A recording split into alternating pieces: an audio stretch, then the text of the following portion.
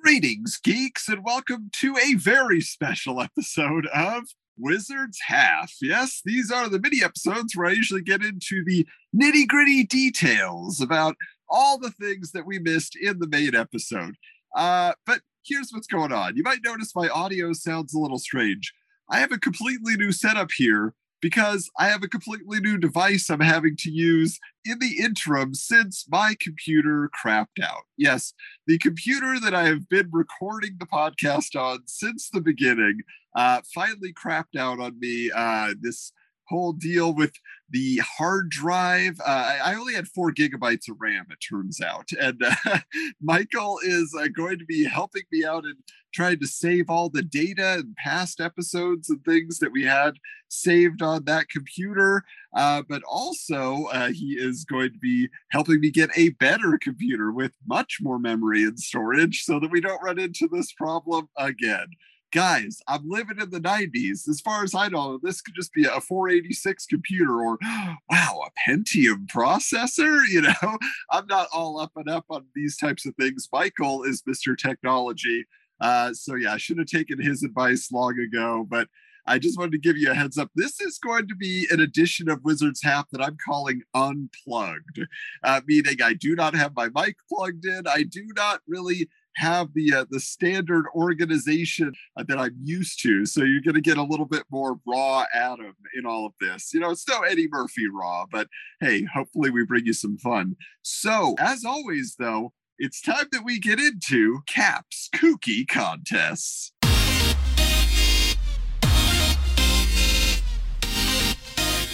There are plenty of contests in this issue. The first one here, you might remember a while ago, we were talking about Matrix comics. We were posting on social media these ads, DC's new science fiction imprint, Matrix, which they very quickly changed to Helix because they had a Matrix film in development, which is kind of crazy to me that the movie wing of the Warner Brothers empire would influence so heavily the comic book wing. But this one is called A Glimpse of the Future Contest. And it says, the 21st century is here. In DC Comics' new Helix imprint, the all-new sci-fi line has lifted off with a bevy of future-oriented titles, and if you're sharp enough to understand the future, you just might be able to go there today. So how to play. No time machine necessary. Just check out the first 2 issues. That'll be number 1 and 2 of the following Helix titles and look for the Wizard t-shirt hidden somewhere in the art. Tell us which Helix title and what issue you saw it in. That's it. Whoa. Okay, so now I got to track down these issues. See, I was not expecting there to be actual, Wizard logo paraphernalia. The Hidden Future Wizard t-shirt could be in Bloody Mary, where an assassin dressed as a nun seeks revenge on those who killed her friends, by Garth Ennis and Carlos Ezquerra. A Cyberella, when 20-year-old Sonny Winston doesn't quite fit into the corporate-run world, the corporation strikes back, by Howard Chaykin and Don Cameron. Gemini Blood, which was the one that interested me the most when we were talking about these, where the brilliant sidekick Nick takes on a dual-body, genetically engineered assassin in San Francisco, by Christopher Hintz and Tommy Lee Edwards. And finally, Vermilion, where the entire universe is one urban sprawl, the city of Vermilion. One man, Jonathan Cave, knows its secrets, by Lucius Shepard and Al Davison. So I have 2 ways to go about this, right? To find out which issues I want. I either have to go and find them, in the dark web of comics, the free online comics world, and just see if I can get a look and locate it, or I wait until the results are printed in Wizard Magazine in a later issue. So we shall see how that works out here. Now, the prizes, if you're able to find the Wizard t-shirt hidden in these issues, grand prize, one reader will become a guest in the future today by being put on DC's advanced black and white preview list for 1 year. That means you'll receive all sorts of behind the scenes advanced sneak peeks at upcoming DC projects. Be in with the in crowd. See stuff that usually only Craig Shutt gets to see. The grand prize winner will also receive the Helix point of purchase kit, chock full of posters and other nifty neat goodies, and all Helix #1 issues shipped through October 1996. Now that is pretty cool. Whether or not the Helix line actually took off and was popular enough to warrant any of that being exciting to somebody, at the time, that would have been pretty neat. At the very least, once Helix folded, you would get all these black and white preview issues, and you could send in your letters and get them printed in a first issue of a new series from DC. Now, the second prize, 10 readers will receive the Helix point of purchase kit and all Helix #1 issues shipped through October 1996. So very interesting there. But let's get into the legalese here. Contest is open to anyone except employees of Wizard Press, DC Comics and their immediate families, or Jules Verne. You know, he's got that time machine. It just wouldn't be fair. But I don't think Jules Verne saw into the future of things that might occur with his imagination. But the time machine story was going back in time, right? So I don't think that quite works. But maybe I just don't remember that story well enough. And at some point it does go into the future. Or was that the twist ending? Is that where Planet of the Apes stole it from? I am not well read enough. Somebody clear it up for me here. All right. So let's get into our second little bit here. Offer void where prohibited, regulated, or restricted by law in a manner inconsistent with the purposes and rules hereof. Let's do the time warp again. Woo! Got some Rocky Horror fans out there. I literally had that song in my head this morning because I was reading on IMDb trivia about the movie Dark City that Richard O'Brien, who plays the Hunchback dude in that, was in. And some of his co-stars apparently were so excited by the fact that he was from Rocky Horror Picture Show because they were huge fans, and they would ask him to tell stories from that set. So all of a sudden I have the time warp in my head as a result of that. Very strange coincidence here. All right, on to the next contest. Okay, so the next one here is Homage Comics presents the Life in the Big City contest. This is an Astro City themed contest, in case you couldn't put the pieces together yet. It says, ever dream about what life is like in the big city? No, not New York or Chicago or LA, but the only big city that matters, Astro City. Well, here's your chance to use your imagination and show us your dreams of the big city. We want you to draw us a slice of ordinary, everyday life in Astro City. Does Astro City have a football team? Show us what their uniform and logo look like. Or how about the Astro City newsstands? What's on their magazine covers? What kind of TV shows do they have that we don't? What movie posters are around town? You get the idea. Now go with it and send in an entry. Do a good job, and you just might win those dreamy prizes. So the grand prize, one lucky reader whose entry is judged the best will receive Alex Ross's original character concept sketch of Astro City hero Jack in the Box and the Homage Comics hardcover edition of Life in the Big City, signed by creator and writer Kurt Busiek, series artist Brent Anderson, and designer cover artist Alex Ross. Wow. An Alex Ross original and for one of the most popular characters in Astro City. That's pretty awesome. Second prize, 10 other readers with imaginative entries will get an Astro City t-shirt suitable for wearing. Well, I should hope so. Although I guess that depends on size, right? Because much like Comic Book Guy has, they should know that no average Star Trek fan has need of a medium-sized belt. I think that's what it was. Anything. Right, let's get into this third prize. 25 other readers whose entries are still pretty keen will each get a copy of the new Homage Comics Kurt Busiek's Astro City #1, signed by writer visionary Kurt Busiek. So that's interesting. They are giving him all sorts of titles in here. So this month's contest is sponsored by Homage Comics, the new home for quality creator-owned comics. Oh, they usually just say, who we think are swell, blah, blah, blah. But there you go. They are just doing the full deal. Let's look at the civic legal statute. Contest open to anyone except employees of Wizard Press, Homage Comics, and their immediate families, or that rat-fink guy who saw Jack in the Box when he was changing his clothes. Oh, yes. Do you remember that issue? It was pretty cool. Really, all the Jack in the Box issues of Astro City are pretty fantastic. All right, next one here. offer void where prohibited, regulated, or restricted by law in a manner inconsistent with the purposes and rules hereof. Oh, when that shark bites with his teeth, dear, oh, he leaves them pearly white. What? Again, sometimes they just drop in these like song lyrics or weird rhymes that I've never heard of. So there you go. We will find out who has that. I mean, it'd be awesome to see if you guys are really tapped into the world of original art out there. Share with us if you find a screen capture or something of somebody who has sold this Jack in the Box sketch recently, because that would just be really awesome to see. The last main contest here, Harris Comics presents the In the Studio contest. Picture this. There you are, a struggling artist. You're sitting in art class, sketchbook and pencil in hand, waiting for the class's live model of the day to walk in. And here she comes, Vampirella. Imagine getting the chance to draw Vampirella herself. Okay, quit imagining and get drawing, because you just might get your chance. Now, how am I going to do that?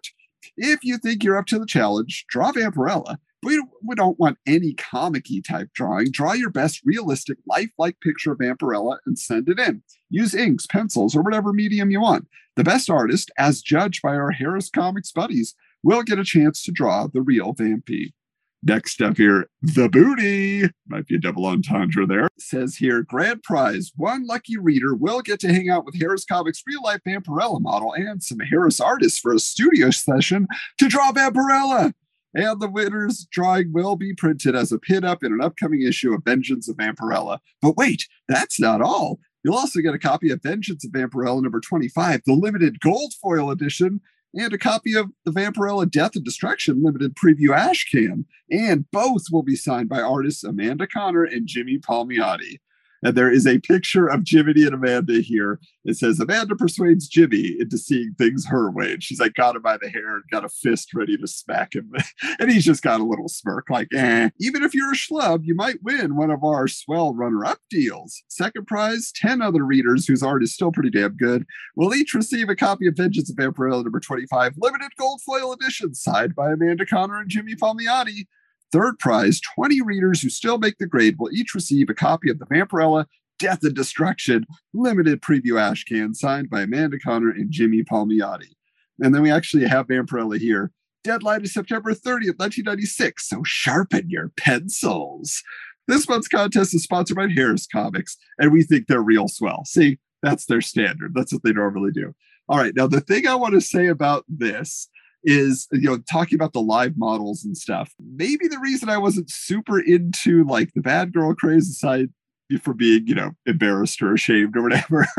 And also just the stories didn't seem like they would interest me. But my mom is an artist and she has been just all her life. And so she is like graduated from college with an art degree. And so she went back to college when I was in sixth grade, junior high era. And so she just constantly was bringing home her big sketch pads with live nude model sketches, men and women. But, so I just grew up with naked women everywhere. And so it's never been a thing that has been like the most titillating just to see a nude person, a nude woman, just not a thing where I'm just like, oh yeah. But I just find it interesting here because, they're talking about that setup of your in an art class and you get your live model coming in. I think what I would have done had I known about this contest and had any interest in winning it, which I wouldn't have at the time, I just would have had my mom draw a Vampirella or paint a Vampirella or whatever medium she was going to use, her watercolors or her oil pastels.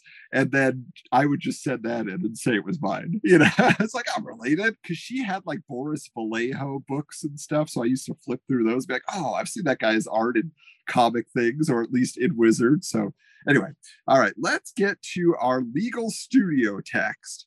Contest is open to anyone except employees of Wizard Press, Harris Comics, their immediate families, or Bram Stoker. Seems like he would, have an unfair advantage here. All right, offer void where prohibited, regulated, or restricted by law in a manner inconsistent with the purposes and rules hereof. Boy, don't you think that poor model will be a bit chilly in that funky costume getup? And yeah, those studios, I should ask my mom. I was like, did they focus on the heating there? I mean, it was California, so most things were pretty warm. You weren't dealing with snowy weather. But anyway, those are the contests that were new for this issue. But of course, it's always fun to do some follow-up with past contests.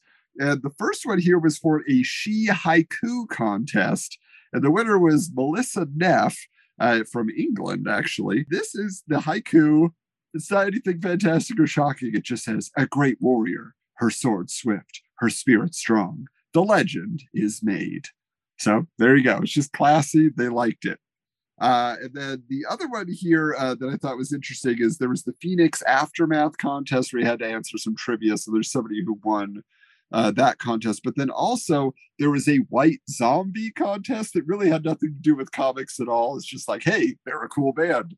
And so the person who won that was Tobias Caballero of Denver, Colorado. So I'm just very curious because I know that he got like some original Rob Zombie art as part of that contest. So who won the prize in the long run? Did he hang on to it? Did he sell it at some point? Is it up on his wall still? Is it in the bathroom? So many options there. But hey, let's get into our next segment. Yes, it's time for Robin's Reading Rainbow.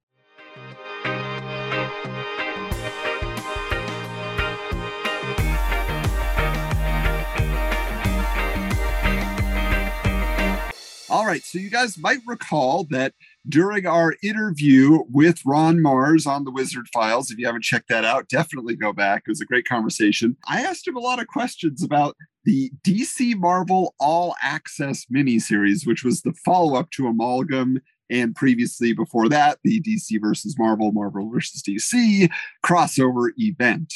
And so I teased that on the main episode that I was going to be covering that series, and I am ready to get into it. Now, just as I mentioned, this is one of my favorite things. I love this series. I've read it many times. It's just super entertaining. And it happens to also, one of the things that Ron mentioned was that the artist on this was Jackson Geiss. So I'm trying to remember if he was Jackson at this point or if he was Butch. I think he was Butch at this point.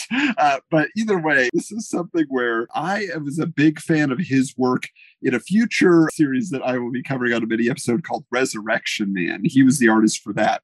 So I didn't realize that he had done this. I never put two and two together until Ron mentioned it.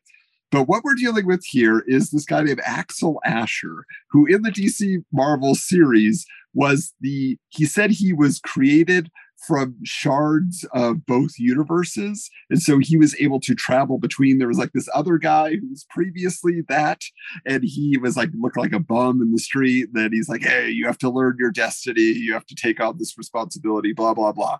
So that is where we're picking up here, that Amalgam is over. You know, the issue 4 of DC versus Marvel happened and the universes were separated again. But now you have Axel meeting up with his girlfriend Ming at her parents' restaurant. But as they're talking, all of a sudden he goes, "Gah, this has never happened before." And he goes, "My mind flooding with visions of what happened. 2 universes, 2 cosmic beings who embody those universes. Heroes from each universe pitted against each other. The fate of everything resting on the outcomes. Only one universe was supposed to survive." So you got this big double splash page in the middle. You have Superman punching Hulk and all this stuff going on, all the different showdowns that took place in DC versus Marvel. But it was neither and both. An amalgam of both universes was created, and I carried the key to setting things right. The universes went back to normal. No one else remembers that amalgam ever existed. But something's wrong now. So what is happening is he spills this pot of tea after he has this vision, and in it he sees the Venom symbiote, like as if the entire spill is the Venom symbiote. So he basically kind of makes up an excuse that he has to run away and check something out, you know. So there he is, and he transforms into his Access costume, because that is his superhero name. He says, "Guess you'd kind of call me a cosmic hall monitor, but I prefer Access. I don't have any real superpowers. I can't fly, no X-ray vision. But what I can do is transport from one place to another, including from this universe." And then he opens up a glowing doorway to the other one. Now, the one thing I want to say real quick, he was obviously in the Marvel universe, because behind him in an alleyway where he's changing is a Howard the Duck poster where he's wearing like an Uncle Sam, like Star-Spangled top hat. But it also says Foom. And if you don't remember Foom, it's Friends of Old Marvel. But that was, I believe, also a fanzine that Marvel put out like in the 70s. So that is like just a real deep cut that I thought was kind of a fun Easter egg that they put in there. But anyway, when you cross over now, there is Venom attacking a bunch of people. And he says, I said, I want to know where we are, what we're doing here, and who the hell this Superman is. So he's at the Superman memorial of some sort. There's a statue that he has just destroyed with one swipe. And he captures this girl who, she's a very attractively drawn woman. So he basically is there, taunting her. And next thing you know, Access has come through his portal, but then he sees this whoosh, just this blue flash that goes past him. And you see that it was Superman going to save the day and attack Venom. Okay, so he says, not from around here, are you? Normally, Metropolis welcomes out-of-towners, but in this case, we'll make an exception. So they have a battle, and, Superman gets some webbing on his face and gets kind of thrown around the city. But basically, you see that Venom is not happy when Superman says, your costume reminds me of someone I met recently, but you're obviously not a hero like Spider-Man. Spider-Man! Don't ever mention that name to me! He just freaks out. We are Venom. So all of that is happening, and then Access shows up. And he says, this isn't a place for bystanding, son. There's a serious threat on the loose. Lives are in danger. I know. I came to help. I can fix it all. I appreciate the offer, but this business is best left to heroes. So this is kind of the arc that Access is going to go throughout this miniseries is he a hero? Is he of any use to anybody? It's just kind of like, I have this power to go back and forth, but what good is that? And will I use it for good? But he rescues the woman that Venom was taunting, and Superman and Venom, kind of hash it out a little bit more. I will mention, in Jackson Geiss's version of Venom, it's much more reminiscent of the early Todd McFarlane version before the huge tongue, before the gaping jaws, and all of that. It's just literally like a buff dude in the black costume with a little bit of jagged teeth and stuff on it. So I just think that's interesting that maybe that's just his style. He didn't like to do extreme exaggerated character models or anything like that. So that fight is going on. But the strange thing, I don't understand why this is in the story, but when Access saves this girl and he takes her through the portal, she's like, I'm great is what I am. That was so cool. That monster could have killed me. And you just zapped in and snatched me away. And so then she basically kind of comes on to him and invites him, on a date and all this stuff. And he's just like, first off, the guy with the teeth isn't supposed to be here. And I have to take him back to the place he belongs. And boy, who I am is a long story. And he's like, but she's like, I've got time. Wish I did. Sorry, but I need to get my hands on Venom. So he kind of makes an excuse, but it's strange because it seems like he's considering it. And he does mention it later that maybe he would go out with her. I'm like, you have a girlfriend back in the Marvel Universe. What is this? So anyways, that's strange. So the final way that Venom is subdued, basically, because he just kind of shoots the symbiote onto Superman and he can't breathe, he's gagged, is that Access goes and grabs Spider-Man and brings him in. So now you have a great team up once again between Peter Parker Spider-Man and Superman. Because if you'll recall, in the DC versus Marvel, Ben Reilly was Spider-Man at that time. And so it's a different costume and everything. So you're back to the classic, like the previous two team ups they had done way back when, late 70s, early 80s. And you get a very nice dual page splash of the two heroes over Metropolis. So it looks pretty cool. As far as the final battle, like what does Spidey bring to the mix? Basically just taunting Venom and putting him off his game. And ultimately, Access just gets the sonic blaster that always beats Venom. And he appears and he is the one who helps both of them. And he says, so Superman says, we're supposed to be the ones with the nick of time rescues. I thought we agreed you were going to turn that over to me and not put yourself in the danger zone. Well, you guys look kind of busy. Don't worry about it, kid. You did great.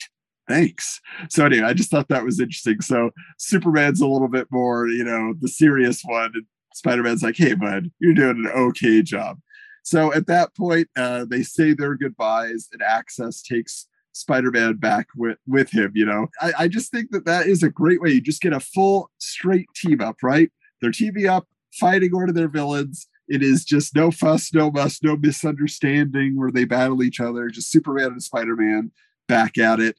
And then you see Spider-Man take Venom away. He's going to go back into prison, of course. But at the very end of the issue, you have kind of a prologue, and you just see Doctor Strange in his Sanctum Sanctorum saying, "It begins." And he looks very ominous. So what does Doctor Strange have to do with all this? We're about to find out. All right, now issue 2 is probably my favorite in this because on the cover, we have Robin and Jubilee swinging through the city. And if you'll recall, in DC versus Marvel, they were pitted against each other, right? But really, there was just more of an attraction, and they were pretty interested in each other. And then Jubilee was kind of sad she had to go back to her universe. This issue, it's like a day or two later, Axel is on a date with Ming, his girlfriend, and they're having a horse-drawn carriage ride. But all of a sudden, Jubilee shows up just as they're about to kiss. And she's like, "It's you! I never thought I'd see you again." And so Ming gets super jealous because Ming is an Asian American girl, Jubilee, Asian American girl. So you can kind of see that, oh, is that his type? Is that what he's interested in? So basically she kicks him out and she just takes off without him. And Jubilee has to apologize. He's like, thanks a lot. Geez, cut me a little slack. All I did was say hi. Yeah, well, my relationship's shaky enough without you causing me more grief. What are you doing here anyway? And so she says, I want to go back to Gotham and I want to see Robin again. Okay. So she says here, like, I am speaking English here. It's simple. I want to go back. I want to see Robin again. When that whole contest or whatever was over, I didn't even get a chance to say goodbye to him. So she's saying, like, so how about it? You can't do it. Yeah, I can do it, but that doesn't mean I'm going to. Come on, why not?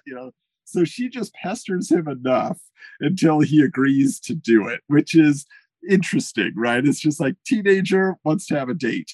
So he says fine, and he takes her. And you see Robin is perched. The bat signals in the sky. There's lightning and rain and everything. And all of a sudden the portal opens up. He's like, huh? And she just jumps through. Robin, Jubilee, what are you doing in Gotham? What am I doing in Gotham? I came to see you, obviously. So it's just this whole night where she basically just tells Axel to buzz off. She's like, look, can we have a little privacy, please? And they just go off on a little date, and he's just supposed to hang around. So he's kind of a little bitter, and he's just kind of complaining. He's like, so I just sit here in the rain the whole time, like he just kind of is wondering what he's worth. But there in the alleyway, all of a sudden you see this gloved hand holding a gun raised to the sky. And when some lightning and thunder crashes, so Axel is also crashed to the ground because he gets bonked in the head with it and knocked out. You're kind of like, what? What just happened? We will find out. So you see Jubilee and Robin talking to each other. So she's like, so this would be like the ultimate long distance relationship, huh? Well, to tell you the truth, I sort of already have a girlfriend. Her name's Ari. Already have. So she hadn't even considered, right, that Ari and Robin would be a thing, that Ari even existed. But if you've been reading the regular Robin ongoing series, you know that is a very real relationship. So the conversation, though, is interrupted by Two-Face, who shows up, and now they have to team up to battle him.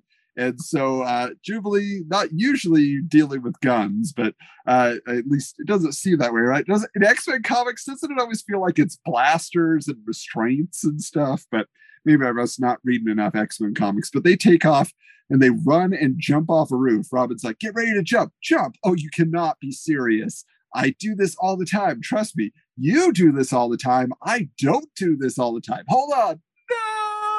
No! So they just fly down to a lower rooftop there. So anyway, they start having a conversation about like, okay, what can we do? Robin's trying to get her just to stay put. She's like, I'm not completely defenseless, And so they decide to team up. They're going to defeat Two-Face. How are they going to do it? Well, you see that he approaches them. Actually, I'm trying to see, how do they get his attention here? So there's a giant coin that is in a window display. It's for some reason he goes over there. Maybe they moved it or they turned on the lights or something, because that's not super clear. But you see a silhouette of what looks like Robin holding his bow staff in front of it. And then he is flipping his coin. And of course, it is the crossed out side. So whoever this Robin is supposed to die.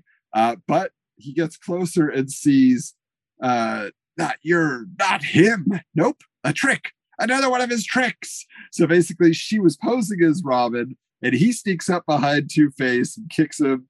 And he says, "This time I won't miss you. No more doubles, no more tricks, just the two of us. This time, Robin dies." So next, Jubilee manages to kick his legs out from under him. And you see that Two-Face crashes back into where the coin is, or the picture of the coin on stained glass. That might be what it was. It was just stained glass. But it looks like he's getting zapped because he's got these blue lightning shards shooting out of him. But anyway, this is kind of funny. She's like, we actually did it. Robin says, we actually did it. We took out Two-Face. This is big. Batman's gonna be. And then you see Access show up, guys. And so he was knocked out the whole time. He wasn't there to help. They were on their own. But then he goes, well, let's get you back to where you're supposed to be before anything else happens. What? Now? This hasn't exactly been quality time here, It's not my fault we ran into some psycho, so why are you coming down on me? And you see this big green spiked tail come down. Look out! No one is safe. Don't even bother. No one escapes the sting of the Scorpion. So all of a sudden the Scorpion is in the mix here, but that is the end of the issue. So, but that was a fun adventure. I like the whole teen romance angle, but they're both superheroes, so they both have to team up and all that kind of stuff. So now where are we at? Well, we have the Scorpion. Remember, the Scorpion is not supposed to be there because they are in Gotham. They're not in New York. And plus the fact that why was Venom in Metropolis? That is the thing, right? What we don't know what's going on. Why are the universes crossing over again? But the good news is that if one bad guy is there that isn't supposed to be there, somebody's probably going to get wind of it, and that is Batman. So just as they're being attacked in issue number 3, he busts in and gives a big old boot to the face of the Scorpion. And so this is really interesting. He says, "One chance to surrender. Now, surrender! Surrender! Who do you think I am? The Scorpion doesn't surrender to anyone. You want a white flag? Try this instead." And, swipes the ground out from under him, shoots some acid from his tail. And so Batman just says, "You had the opportunity." And then he hits him in the head with a batarang that just kind of stuns him. And then one punch, and Scorpion is out. Batman just says, "Robin, explain." Well, from the beginning? So anyway, he just recounts everything that happened in the last episode, issue, if you will. So Access starts explaining hey, this is happening all over. This isn't a one-time deal. But this is really interesting how he gets Batman hooked here. He says, well, actually, this is interesting. He says, it's not the first time something like this has happened. Somebody crossing universes. A creature named Venom showed up in Metropolis. And Batman goes, "I am aware of who Venom is. I'm getting better at this. See, I can send the Scorpion back where he's supposed to be, but it's only a temporary solution. I need to know whatever's happening, or why whatever's happening is happening. I wish you luck." Hey, wait. And so he talks about Superman and Spider-Man, and Batman's like, they're better equipped to handle all that stuff. And he's like, yeah, those guys are powerhouses, but what I really need is someone to help me figure out what's going on and why. What I really need is a detective. So Batman takes a minute to think, and it's just super dramatic. There's lightning behind him and the thunder, and he says, "Yes, I'll go." So then, of course, now Jubilee is going to have to say goodbye to Robin. So she's harumphing about it. She is definitely pouting. But they have to take off. So they say their goodbyes. She gives him one kiss. And the little flourish here, as Jackson Geis or Ron Mars, whoever wrote this, likes to put these little Easter eggs in. As they kiss in the alley, this little paper kind of flies away, and you see that it is a poster for a production from the Gotham City Playhouse presents William Shakespeare's Romeo and Juliet. So there they are. It's not exactly Romeo and Juliet, but they are two star-crossed lovers, and they are two universe-crossed lovers who unfortunately cannot be. So anyway, Batman and Jubilee head out with access to the Marvel Universe. What's really interesting is the first thing they see, though, Batman looks down and he's like, Catwoman here? And then he sees, no, it's Black Cat because it's Marvel's New York City. So that's, again, just a fun little Easter egg. You'd love to see those quick crossovers. So Access basically says that he remembers that the troublemaker in the Amalgam universe was Doctor Strange Fate, and that he was the one who wanted to keep the universes together, for those of you who had not read Amalgam. So he was the one who kind of had to be defeated in order for everything to go back to normal. So he takes Batman to see Doctor Strange, but for some reason, Batman crashes through the iconic skylight of the Sanctum Sanctorum. And, and then you just have Access in his saying, and I'll say this for him, he sure knows how to make an entrance. So, of course, Doctor Strange is not happy about this. He says, why do you invade my sanctum? I'm Batman, and I'm here because you threaten this entire universe as well as my own. Threaten? 2 universes? Impossible. A minute to explain yourself, intruder. No more. So then Access tries to, sort it all out between them. And what they're saying is, you might not even be aware of what's happening. It could be, a subconscious sort of thing.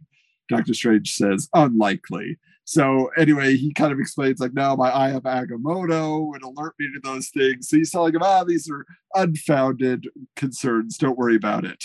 And then you see all of a sudden, though, coming through a portal, you see it says, boy, I thought we got here fast. Looks like you beat us. And so it is Jubilee with the X-Men. Now, I don't understand. It looks like they came in through a portal of some sort because it's this orange glow off screen, but they don't have a way to teleport, do they? Like, that's not a regular X-Men thing. I know they had this one guy who would teleport them around like in the 80s and early 90s, right? But he wasn't a part of this team at this point. So now the X-Men are there. So the X-Men are there basically to defend Doctor Strange. Like, Jubilee had the same idea that maybe he's the one to go to, but Batman is kind of threatening him. And so you have Cyclops saying, Stephen Strange is a proven friend of the X-Men, one of our universe's most trusted defenders. And Doctor Strange says, so I've been trying to tell them. Anyway, so Batman is kind of not buying it, but he says, you know what, Jean Grey, why don't you do a mind probe? And Doctor Strange agrees, because again, if it's subconscious, maybe you'll find it. But she finds nothing, so they're off the hook. And then Access says, but I was so sure it all fit. Everything pointed to him. This isn't right. There has to be something else. How we missed it. And then Cyclops says, my wife's opinion is good enough for me. Now you have some 2 tough guys facing off, because you have the Bishop mad dogging Batman.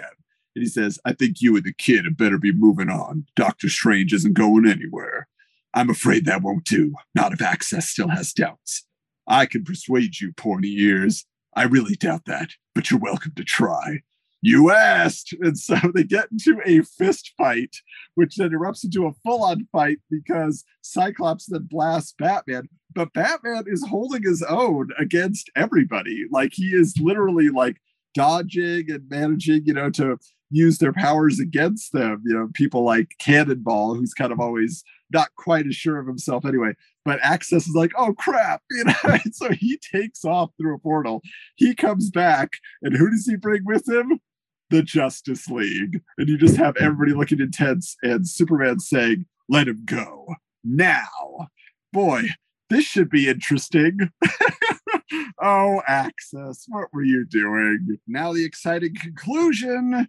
Yes, DC Marvel All Access issue 4, of course, opens with a wonderful double splash page of Bishop pointing some laser blasters at Batman.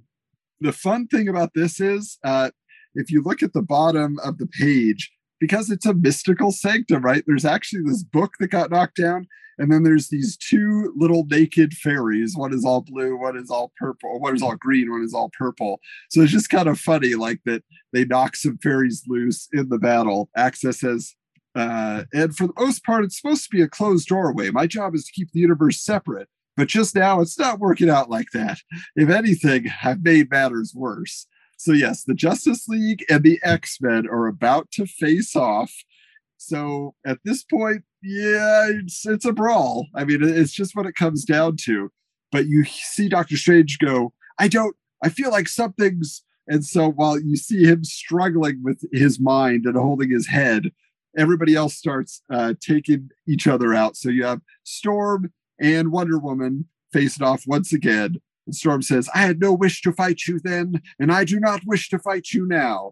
And then you have Kyle Rayner, Green Lantern, facing off against Iceman. He says, so what are you called? Frosty? Iceman? Hey, got it right the second time around. Aquaman is facing off against Cannonball. And you have Bishop versus the Martian Manhunter. And Flash basically just grabs Jubilee, thinking he says, who are these guys bringing a teenage girl into the middle of this mess? Did it maybe occur to you that I brought them here, jerk? Anyway, so Doctor Strange passes out in the battle, and he says, I can feel something trying to, no, you were, So now Access is trying to figure out what is going on, what is happening here. So the battle continues, it spills out onto the street. So now you have Cannonball fighting Aquaman in the middle, and his girlfriend, Access's girlfriend, Ming, walks by. So now he's trying to protect her, and she's seeing all the madness that's happening. And he's just like, you gotta go. And she's like, why are you wearing that costume? Just go, please. The battles continue until, I mean, again, it's just kind of what you would expect. You know, nobody's really getting the upper hand. It's back and forth. It's fair. And it's what you would imagine it would be. But the one thing that's kind of cool is that Bishop absorbs the Green Lantern ring energy and blasts it back at Kyle, which is kind of neat. So it's just a way to go. But everybody stops because they see Doctor Strange may not be only Doctor Strange now, because all of a sudden they freeze. And it's a really cool, how many panels is this? Oh, there's like 16 panels here. You see every character like, what is happening? What is happening? And Access just says, it's him. Doctor Strange Fate. Now, if you'll recall, Ron Mars wrote the Doctor Strange Fate issue of the Amalgam set, and his favorite character of that, of course, is Doctor Strange Fate. So he fought to write him, and he's bringing him back here as the big bad once again. So he tells him that he was, in fact, hiding inside the back of Doctor Strange's mind. And so he says, what's happening is the rebirth of the universe I failed once to preserve. I won't fail again. I clung to a shadow existence within the sorcerer until I had strength and opportunity to banish him and take physical form. Now, nothing any of you can do will stop me. I will reshape this world, this universe, starting here. So he says to Aurora Monroe, Storm, and Wonder Woman, he says, my building blocks arrive. You will be the first of my agents. Let the two become one. Behold, Amazon. So he starts trying to combine the characters. So now you have Amazon punching Superman because she's pretty strong. But then all of a sudden, Superman and Bishop are combined. Now, they do not give him a name, but it's basically the Superman costume, but he's got Bishop's goatee, and the S shield is the same shape, but it's an M instead of an S, and his trunks are yellow instead of red. So those are the main differences. And it looks like he could be, kind of a mixed race at this point. It's kind of hard to say because the character's in shadow. But then he merges everybody else. Again, we don't get names for them. I'd be very curious. Maybe we'll post this to social media. You guys could do it. But you have Jubilee and Batman become a Batgirl, basically. You have Green Lantern and Cyclops combined. But honestly, it is a terrible redesign because it's just Cyclops' costume, but the little connection of his, what do you call those? Just those straps that Jim Lee designed. Instead of an X, it's the Green Lantern symbol. And then he's just got hints of green around his outfit, but it's green and gold and it doesn't look great. But Jean Grey and Martian Manhunter looks awesome. Like, it's just a female Martian Manhunter, but it looks really cool.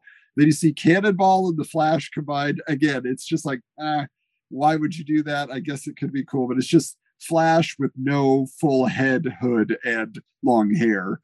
And then you have Iceman and Aquaman, which is cool. Ice Aquaman? That's a great design. So anyway, they end up going into a dark dimension or whatever Doctor Strange calls it, just one of those weird realms where everything is just off and floating and stuff.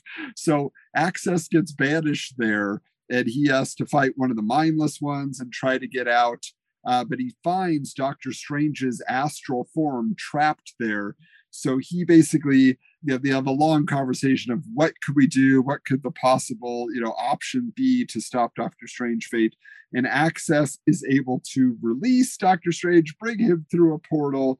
And he says, "You've stolen my body, my house, my friends, my universe. I want them back. Your puppets are of no consequence to me." So he starts doing a spell that is blasting all the amalgamated Justice League and X-Men heroes. And so Doctor Strange finally says, "Come then, because I'm twice the mystic you are. You're a sham with no place in this reality. And so I seek to make my own. Is that such a crime to want to be an entire universe to be again? When the price is the elimination of two universes, yes, the order and the balance will be restored. No, I only wanted to live. Why? Why must you do this? Please spare me, spare my universe." Ah! Strange Fate lives. Strange Fate's amalgam universe lives, complete in every way and completely contained. So that's what you see, is that inside this glowing green orb, Doctor Strange has contained the amalgam universe. It has been preserved. Yes, it exists. It will never be destroyed. It is what it needs to be, right? So that is awesome, because of course after this, then they do another round of amalgam books. So that just makes me very happy that they put that in there for the hope of what is to come. Now we have to get the X-Men back to the mansion, and we have to get the JLA back to the DC universe. So basically Superman and Cyclops shake hands, and Superman says, "Let's make sure it stays that way. Sorry for the misunderstanding. Cyclops, isn't it?" "It is.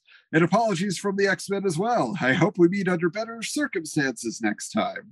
So they all head out, and Ming and Access go on their date, and everything is right with the world and the universe again. And so Access's final thoughts are, "So that's pretty much it. This time it really is over. Everything's back to the way it usually is, but I've got a feeling it won't stay like this forever. And to tell you the truth, I can't wait to see what happens next." And neither can we, Axel. Neither can we, Ron Mars. So thank you for putting that in there. But yes, DC Marvel All Access. There are a lot of great things that I had to just jump over in terms of action and fun beats. So if you can find a copy of these issues, like it's been said, these were not ever collected in a trade. They probably never will be again. So you've gotten a taste. And if you want more, go find them, because they're a ton of fun.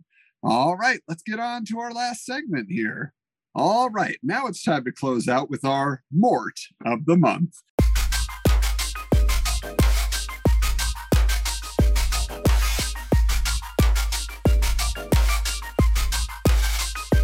Now, I'm kind of curious about their decisions of Morts lately, but I don't know this character, so I'm going to see if they give us some details. This time around, the Mort of the Month is Roy Raymond, TV detective. Quote, "I'm Roy Raymond, TV detective," end quote. I feel like I'm trapped in a weird comic book version of MST3K, forced to dig through old comics for the worst ideas to ever be crapped onto the comics page. I don't even have any robot buddies. Anyway, the old TV detective's claim to fame was his impossible but true TV show, where he exposed wannabe psychics and mentors and the like as frauds. And that's it. No power ring, no super speed, no monkey sidekick. A guy, his bad tie, and dozens of home viewers. TV detective. What I want to know is, was this its own ongoing title? Like, was this a book that existed, or was this just like a character in someone else's book that appeared once? I wish they would give a little bit more history sometimes about the character, but I know they only had so much space to do that. But I mean, honestly, he just looks like a generic character, like almost if you would just say, okay, he looks like Jay Garrick Flash with a pipe that he's smoking, and a sport coat on. So that's basically the style of character for this Mort of the Month. But guys, I think that's going to do it for this episode. Like I say, this is a spur of the moment. We had to get it out somehow to you. This is what I want to tell you about, though. So I promised that you would get a chance to win a copy of Heroes Reborn half. Okay, because that was covered in this issue, that there was Heroes Reborn to be discussed, but also there was the Heroes Reborn half issue that you could order. We happen to have an extra copy. I would like you to have it in your collection if you truly want it. Honestly, one is more than enough for me. So, how are you going to win it? Well, what I want to do, I think at some point, Michael and I deserve to have a superhero persona, right? I feel like if there was a pocket universe where we were banished to and we got to be superheroes, we need a superhero name. So we want you, I will post this to social media as well, but you can send it in to wizardscomicspod@gmail.com, or you can DM us on Twitter @wizardscomics or @wizards_comics on Instagram. But give us your idea for a superhero name for Michael and I, and we will look it over. We will each choose the one that we think is either the funniest or the coolest. Yeah, we're cool guys. You want to give us a cool name, right?